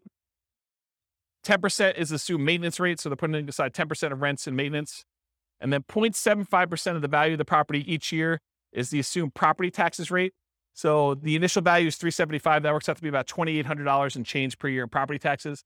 And as property values go up, that property tax number goes up too, because it's always a percentage of the value of the property. And then 0.4% of the value of the property is the assumed property insurance rate. And that is also based on that price, $375, which means that goes up as property values increase too. And in the first year, it's about $1,500. And then for calculating the depreciation benefit, I assume 15% of the value of the property is land. So you can only depreciate the value of the building. You cannot depreciate the value of the land. And so in order to do that, we need to know what the value of the land is. Any questions on my assumptions? Cool. All right, let's look at numbers. Here we go. So if Norm and Norma decide to keep renting and take all of their $1,000 a month that they're earning and they put it in the stock market, it takes them 482 months to hit financial independence. You may want to write some of these numbers down, of the ones that you're interested in comparing it to, so that you can see when you get to ones that you're there, because there's going to be a lot of numbers thrown at you. So if you're concerned about this, because I can't fit them all in the same chart until the very end, and it's really small font. So 482 months if they just do the stock market and they rent. What if they buy an owner-occupant property? They buy a property with 5% down, they move in, they live there. If they do that and they invest in stocks, the amount that they can invest in stocks decreases by a lot. They were saving $1,000 a month by buying a property to live in. They've increased their expenses because it costs them more to buy than it does to rent. Instead of saving $1,000, now they're saving $420 a month. And it actually still speeds up their time to financial independence, where it only takes them 396 months. How is it possible that somebody who is saving less money and investing in stocks, and the majority of their money for retirement is coming from stocks, how does it speed up their time for retirement? How is that possible? They're saving, instead of $1,000 a month, now they're saving $420. How are they able to get financial independence earlier? The house value doesn't count toward their retirement, right? Because you've got a house, you can't use the equity in the house as part of your equation for whether you qualify for financial independence. So even though the house value is going up at 3%, the stock market's going up at 8%, it'd be worse for them to keep any money in this house, right? So like, what is causing them to be able to achieve financial independence earlier? Pay off the mortgage. So by the time the mortgage gets paid off, they no longer need to be able to afford that principal and interest part of that payment. So they're, instead of having to earn $5,000 a month, now they need to earn about $3,000 a month in order to be qualified as financially independent, because they don't even have enough income to pay for the mortgage anymore. There's no mortgage, right? So that's why it's lower. 396 months is how long it takes them if they buy a house as an owner occupant. If they keep renting, they stop buying a house now, they went back to saving $1,000 a month, and instead of just buying the owner occupant, they saved up, they put 20% down, and they bought up to 20% down rentals. They can retire in 370 months. So faster than if they bought a house and invest in stocks. So they're renting here themselves, but they've got 10 rentals, 370 months. If they do 25% down rentals instead of 20% down, so they take a little longer to save, but the cash flow on them is a little bit better, it takes 346 months to get there. If they say, hey, listen, I want to do this 15% down non-owner occupant loans, but they pay PMI, that's still 370 months. So it's still 370 months whether they put 20% down or 15% down. It's faster if they do 25% down. And by the way, this one is part of the buy and hold class. I go through this in detail. I'm just sort of getting to the spot where we start talking about house hacking. Okay. So it's sort of like build up. Okay. So ignore house hacking for a second. Should they rent or should they buy? Should Norm and Norma keep renting for $1,800 a month, increases with inflation, or buy a property with almost $600 a month higher cost? They go from saving about $1,000 per month when renting to about $420 per month when they buy a property to live in. Should they rent or buy? They have reduced savings amount. Will it matter? And we already talked about this. They eventually pay off that mortgage. And if you wait till you pay off the mortgage, then your qualification for financial independence gets much easier. So that sort of becomes an easier hurdle once you get to that point. Okay, so now they owner-occupy, then they do 20% down payments. So this one, they buy one owner-occupant property, then they take their extra money and they save up for 20% down payments. That takes 394 months. Just the tiniest bit faster than if they buy the owner-occupant and they do all stocks. Doesn't really make that big of a difference. What if they do 25% down? Still 394 months. Wow, that's kind of weird. 25% and 20% still the same. Whoa, it's even the same for 15% down. All of these are 394. Why is that happening? Because 394 is when they pay off their mortgage. And so they just kind of like, whoop, they all qualify based on that then. Okay, so we talked about why these are similar, because they pay off their mortgage. So here's the buy and hold stuff summarized just to show you the fastest ones if they do short-term rentals, which we didn't really talk about tonight, but those are the fastest ways for them to achieve financial independence if they buy properties and use them as short-term rentals. Otherwise, this is the kind of the speed of all of them. Okay, what if they nomad? They buy 10 nomad properties, basically buy that first 5% down. They move in, they live there for a year. As soon as they have enough down payment and debt to income ratio to be able to qualify for the next one, they buy the next one. They repeat this until they have 10 properties as rentals. And they kind of do that. And if they do that strategy, it takes them 320 months. So besides the short-term rental strategy, nomading, just plain vanilla nomad of buying 10 properties, is faster than all the other strategies. Doing all stocks, doing all 15% down, 20% down, 25% down rentals. So nomad crushes it. Okay? And honestly, they don't even buy their 9th and 10th property until after they achieve financial independence. So they only need to get to 8 before they get those numbers. Okay? Fixer Upper Nomad. So this was the buying 10 nomad properties at 5% down, took 320 months. If they go buy a property at the discount, and I cover the assumptions for this in last week's class on nomading, but basically that takes 231 months. So if you're buying properties at a discount and you're getting a little bit better cash flow on those, it's faster. 231 months to buy properties at a discount if you're doing Fixer Upper Nomad, if you could find them in your market. Okay. If you do nomad by proxy, you have someone else move in on your behalf, either your kids or your grandparents, or your parents rather, or your grandparents. It could take 214 months to do nomad by proxy. And go watch last week's class and go find the details of that, because there's a lot of nuance to what is involved in that. Okay. If you decide to do short-term rentals with nomad, so you buy a property, you live there for a year by yourself, then you convert it to a short-term rental where you're getting a little bit of a premium on rent. If you do that, 154 months. So converting your property to a short-term rental after you move out is 154 months. So now we're going to talk about nomad with house hacking. We covered this last week, but it kind of straddles both realms, right? We have nomad, but then we also have house hacking. So essentially the same as getting a side hustle, which you talked about, extra income each month. Start the income at month 33, which is when they buy their first property. So I just started it when they bought their first one, and I have it go. So I'm going to show you 1 roommate, 2 roommate, 3 roommates, and 4 roommates, $650 a month per roommate. So $2,600 if they have 4, $650 if they have 1, and everything in between, $650 each one. So here it is. These are the 3 with roommates. So if you have 1 roommate, it takes 263 months. Doing regular nomad was 320. Now it takes 263 if you just get 1 roommate and you do nomad with house hacking. If you get 2 roommates, 238 months, just under 20 years to retire with those baseline assumptions. If you get 3 roommates, 214 months. So I think you save whatever that difference is. Is that 2 years? 238 to 214, 2 years. And then if you do 4 roommates, it's 202 months. So you save another year if you go from 3 roommates to 4 roommates. Okay. Any questions on this? Nomad with lease option exit takes longer, 379 months right now with those assumptions. And again, I'm going to point out, if you change these assumptions, nomad with lease option could be the winner. Like, it could be the best strategy. But with the assumptions I use and their starting position and all this stuff going on, it just works out that they don't do very well with it. You have questions?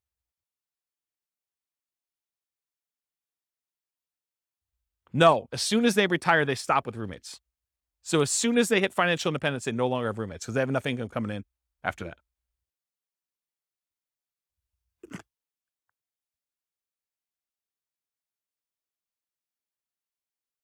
Okay.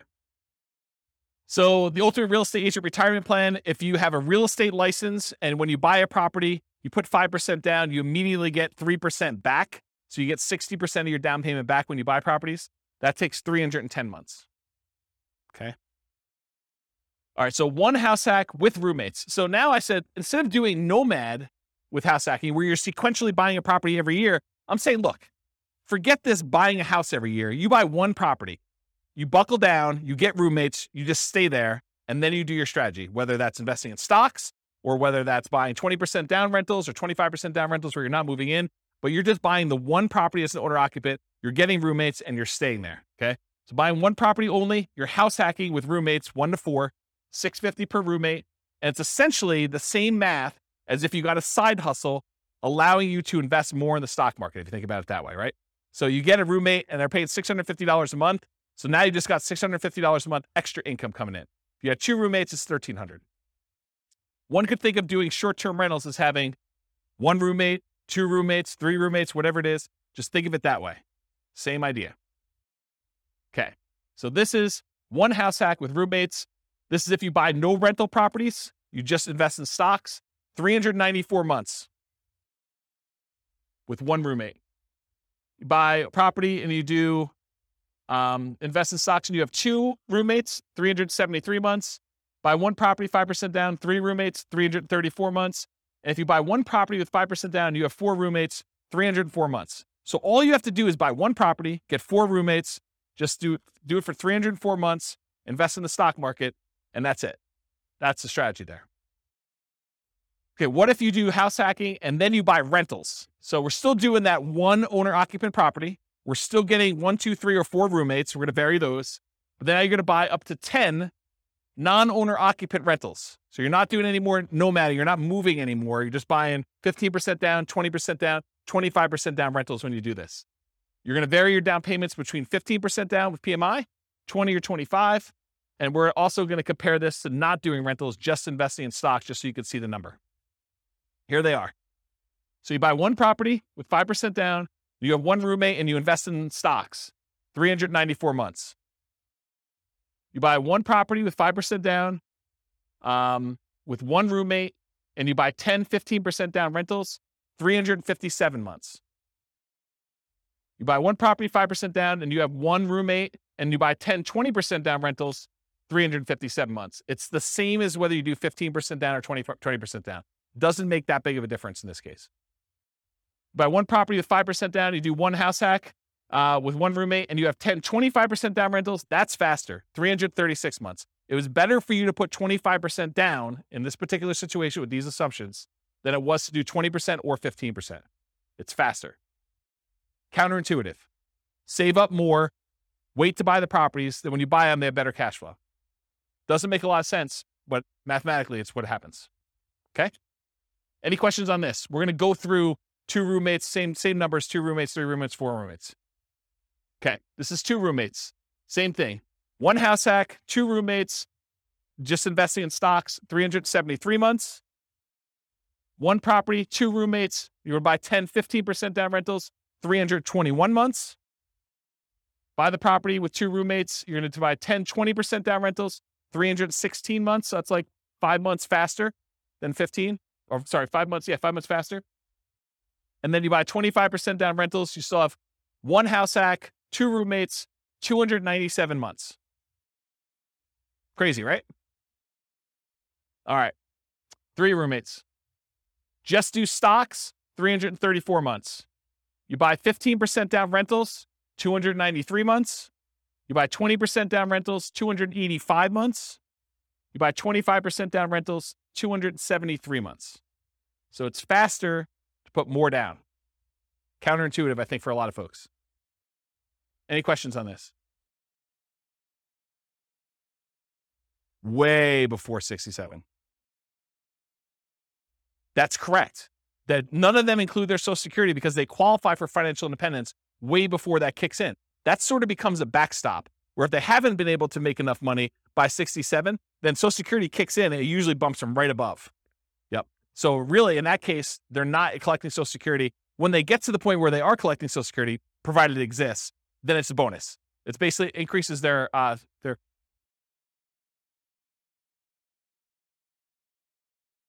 till 67. What do you mean?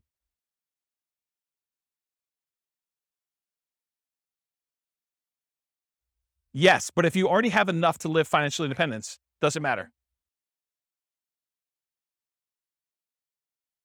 Yes. And so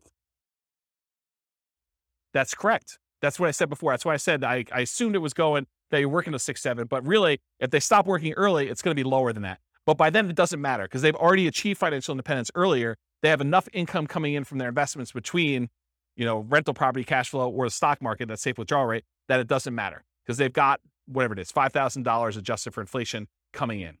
Yep. But then you're right. It doesn't go up anymore. And then you got to decide, should I work till 67 so that I can keep getting income and adding to it? Well, I don't think it matters. I mean, I'm 47. I don't know. How old am I? 47. And I don't care.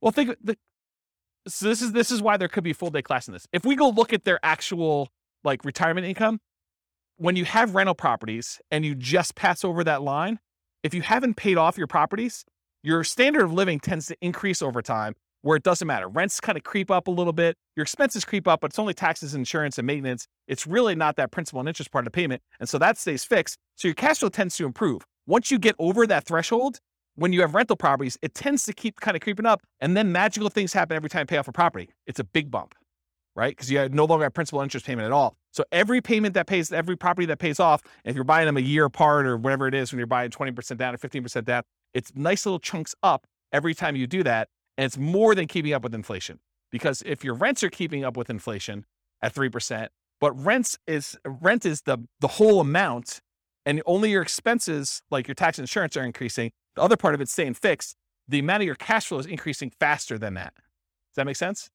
Yeah. So this is why we could dig in. I have charts on showing like all this great stuff. It's really, really cool. But yes, it doesn't matter. Once you get to the point, you're like, okay, Social Security is just a bonus.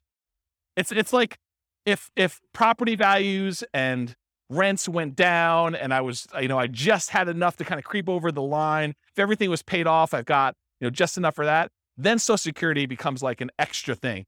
But for the most part, it's a blip on the chart for most people. Yeah. Yeah. Age 43. For which one?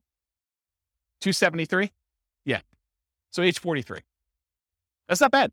Not bad. All right, so this is 3 house hacks, 3 roommates. If you do 4 and you just invest in stocks, 304 months. If you buy the 15% down rentals, 293 months. If you buy the 20% down rentals, it's 285 months. And if you buy the 25% down, it's 273 months. Okay. Now what I did is I combined all just the house hacking ones, and I tried to group them so that you could just see visually how big they are. The numbers are all there, but it's going to be hard for you to read back there. But you could see this is the one where they are just investing in the stock market. This is the one where they're doing one roommate with 15% down, 20% and 25. And then this is 2 roommates, 3 roommates, and 4 roommates. The difference between 3 roommates and 4 roommates is not significant at all. It's actually the same. So it didn't matter.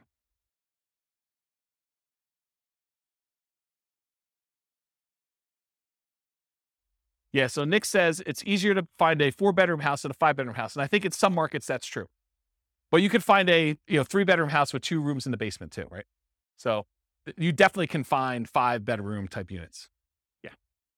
Yep. But you can see a steady decline for the most part as you do this. And as you go from 15% down to 25% down for these numbers. What I find interesting though is you get 4 roommates and you ignore you can ignore all the real estate stuff, still 304 months, which is pretty promising, right? Even better than doing some rental stuff with 2 roommates and stuff like that. A lot less work, right? Right. So you got to make it worthwhile. And again, it's these specific assumptions and their situation and their properties and everything else. You buy in a different market, the numbers could be very different. And there's another weird thing that's going on here is equity does not get calculated into this formula with my assumptions. Why? Because equity doesn't count to financial independence, right? You remember the formula for financial independence is all the passive income from annuities, Social Security, and pensions. So that's not any of those. Cash flow from properties, it's not really there, although it's kind of a weird function of that when you pay off a property. But then on the bottom part of it is that 4% safe withdrawal rate on any assets you have invested in the stock market, mutual funds, and everything else. It doesn't include equity because you don't do 4% safe withdrawal rate on equity.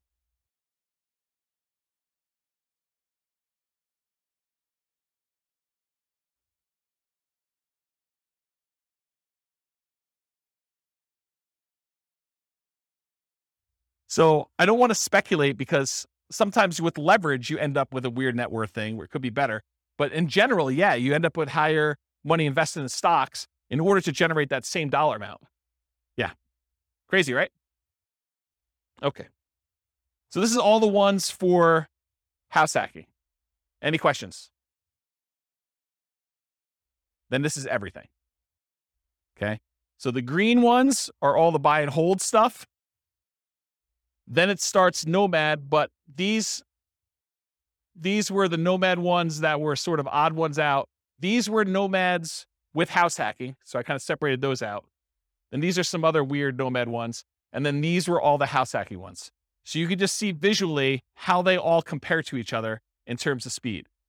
And just eyeballing it, Nomad's fastest, right? Which is what we've been saying for a long time in these classes.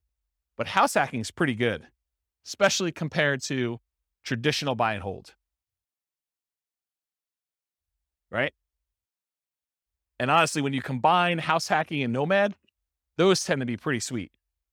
Like the combination of moving into properties, buying with 5% down, and then also having roommates while you do that, pretty sweet model.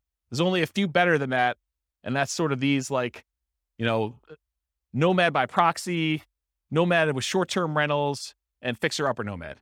Those are these three, which are kind of like the lowest of all of them. Although they're not really the lowest of all of them because some of these are a little bit faster, right? 202 versus 214. Nomad with short-term rentals is the best right now of the ones we've done so far. With these assumptions in this particular situation, which you can't overgeneralize this because you got to run your own numbers. But if you're trying to evaluate what plan to do, you put in your numbers, you put in your situation, you run the software, and you run through each one of these to find out which one makes sense in my market with these things. All right, I think that's it. So, I got like one conclusion slide, but I think I've talked about most of it. So I'll go back to this slide so we can look at it and have more discussions. But so in conclusion, assumptions for modeling matter a lot. So house hacking once versus acquiring more properties, that Nomad with house hacking or with buy and hold kind of running in parallel. If you change the assumptions like your income expenses, market conditions, the appreciation rate, the rent appreciation rate, the price, interest rates, rents, vacancies, maintenance, property management, tax insurance, all those things will impact the results here. And they may change which one wins, right? I'll just give you a really basic example of this. If you're house hacking with one house, but you're primarily investing in the stock market versus you compare buying a property where the price appreciation or rent appreciation is abnormally low, that one may look much, much better than that. But if you run a number where you're buying in a fastly appreciating market with fastly appreciating rents and interest rates that may be back on the decline some point, that could look way, way better than other strategies, right? Or how big of a discount you can get with your buy, fix up, and resell, which we haven't covered yet, but the fixer up or Nomad even, like those can really matter. If you get a big enough discount, that could blow everything else away. Or if your short-term rentals don't work out as well, they're not as profitable, or maybe they're much more profitable than I assumed with my assumptions, that could also matter. The stock market rate of return will matter too. It also affects not just numbers. This is actually a really good point. I'm going to slow down and talk to you about this because it's really critical to understand. So one of the reasons a lot of these strategies outperform others has to do with your risk profile. If you're investing small amounts of money and you're taking on a lot of debt, you're much more leveraged. And so your risk profile of doing a strategy where you're buying 5% down properties and you're repeating every year is very, very different than the risk profile of someone investing and putting 25% down or someone investing in stocks. It's not saying automatically that one is better or worse because there are ways that it could be better or worse depending on how it's structured and what your situation is, but it's different. Like if you're investing all in stocks, you now have the risk profile of a stock investor versus the risk profile of someone who's doing buy and hold or someone that's doing Nomad. And so these strategies, one could get you there faster, but if you look at all the different ways we measure risk, and there's several different ways that we look at stuff, everything from your debt to your net worth, to your debt to your liquid net worth, to your rent resiliency, to your equity resiliency, like all of those different ways of measuring like risk in a particular strategy, and you compare those one risk curve versus another risk curve, you may say, this is not worth the extra 3 years that I would earn. Or you may say, it is totally worth that to do it this way. And you can kind of look at those things. So risk matters a lot. And this comment about what you're investing in and its risk profile is pretty profound. Yeah. So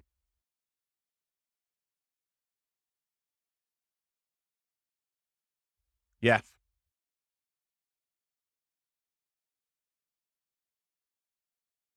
So what Nick said off mic is you got to take into account the amount of work you're putting into. Doing short-term rentals could be a lot more work than just automatically investing $1,000 from your paycheck in index fund each month. And so you got to be aware of that too. So totally, absolutely. And we talked about that idea when we talked about how part of the extra return you're getting from short-term rentals is your labor. It's not just dollar return. So yes. Your safe withdrawal rate would matter here. Whether you're buying duplex, triplex, fourplex, or single-family homes would also matter. The strategies that work best in that market may differ from your market. You got to do the math. And I tried to do modeling for about 300 U.S. cities. If you go to realestatefinancialplanner.com/model and just pick your city, I tried to do, and it's getting better. It's more like a late alpha kind of situation here. It's going to get a lot better over time. But the idea is that there'll be like 100 different scenarios all pre-done for you where you just copy it to your own account and just make changes to whatever you're doing. So any questions? No questions? You already took them all?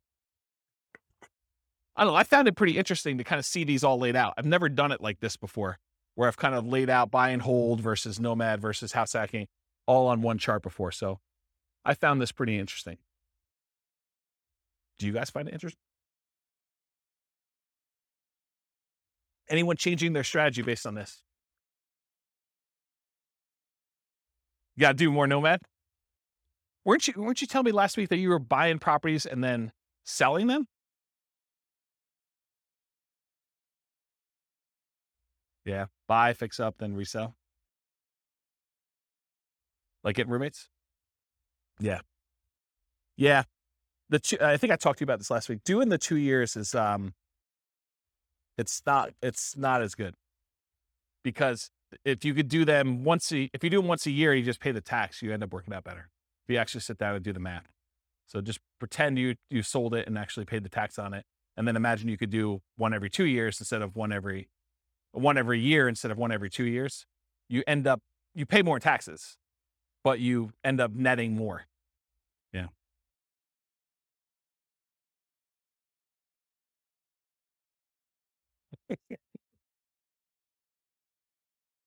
Yep.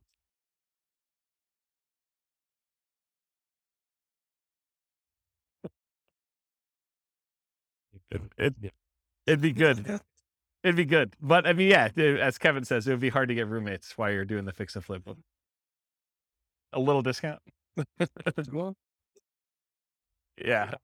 I'll knock off $50. Use this outhouse. Yeah.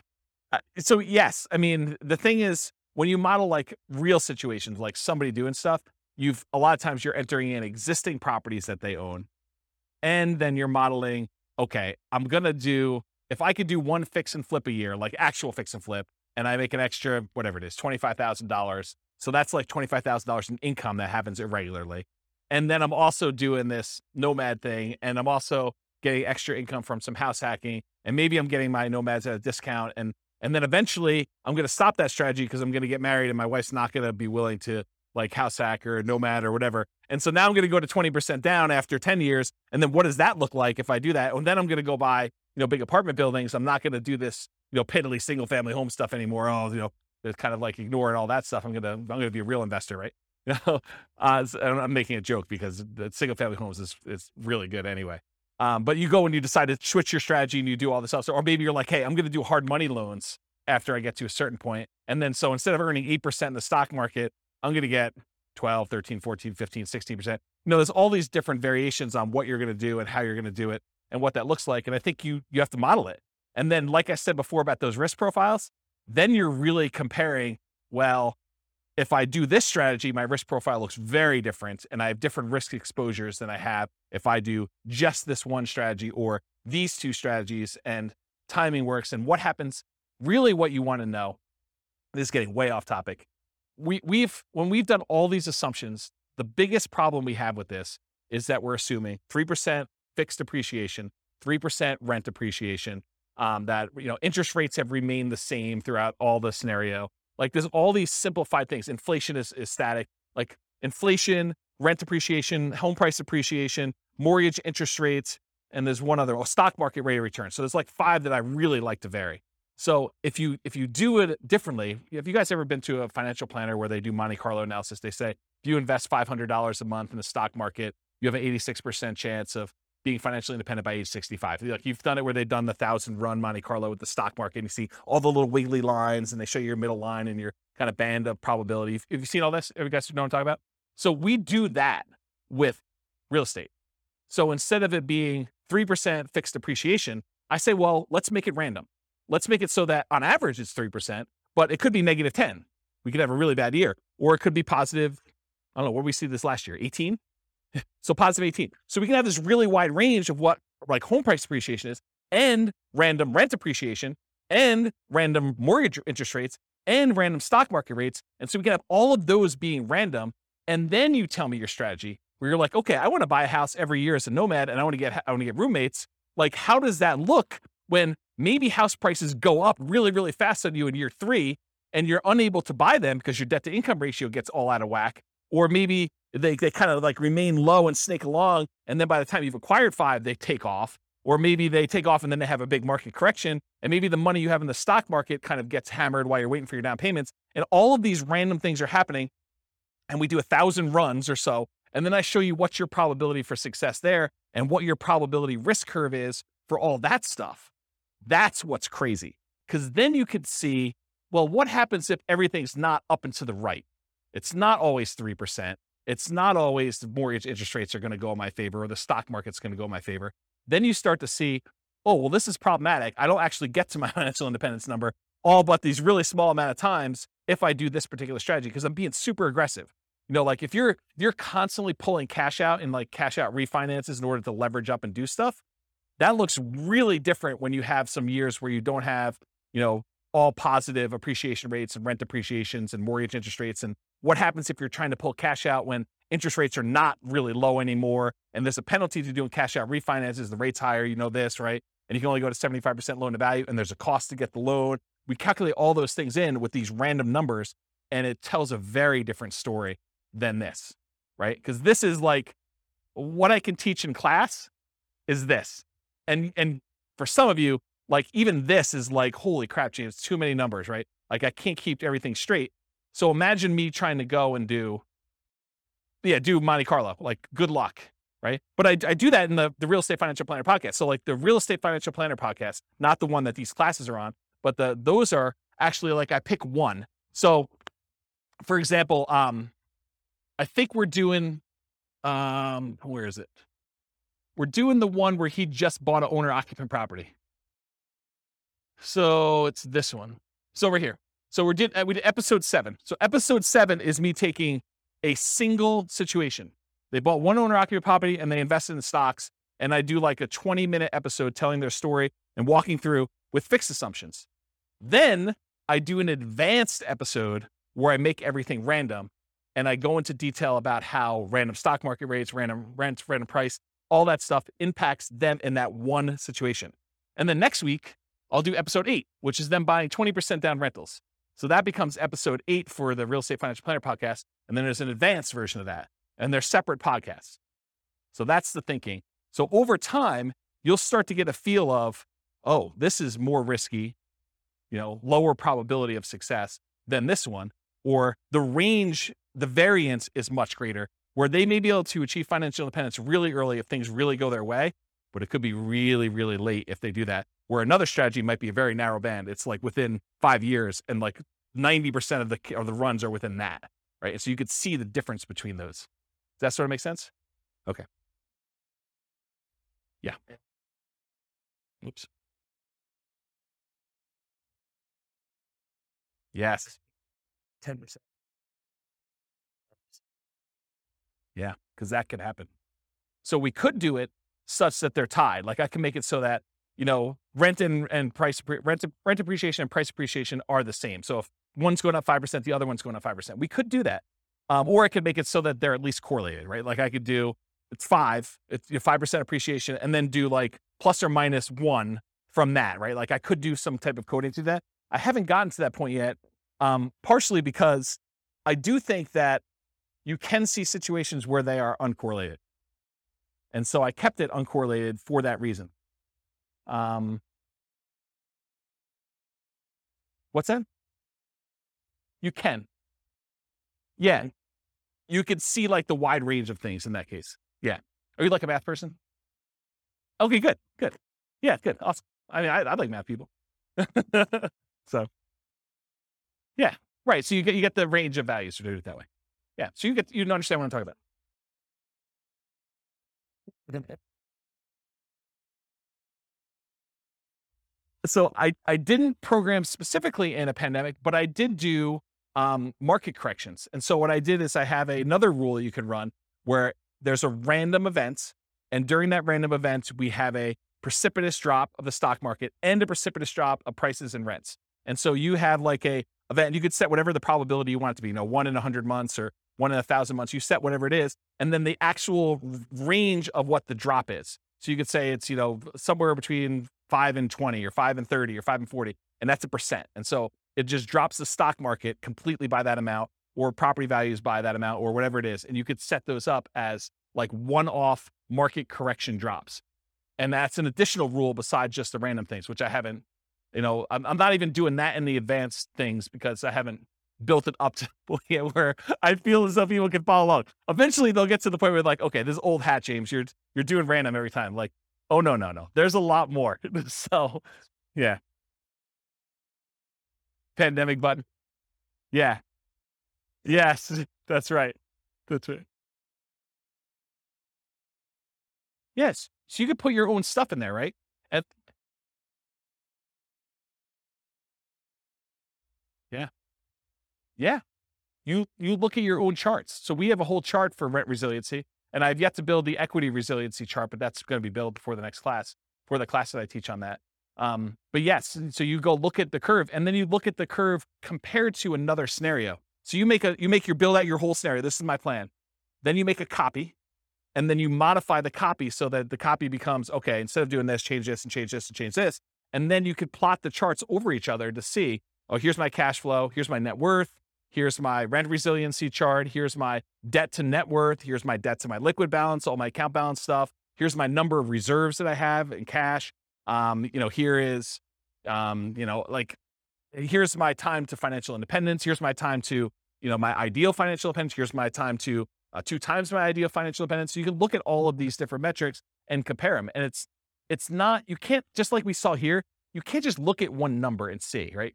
There's so much more going on beyond these numbers that it's hard for you to understand, because some of these you might get to financial independence, but then your standard of living, you got to hug that financial independence number. You got to hug $5,000 a month, inflation adjusted. Otherwise, it's going to be ugly.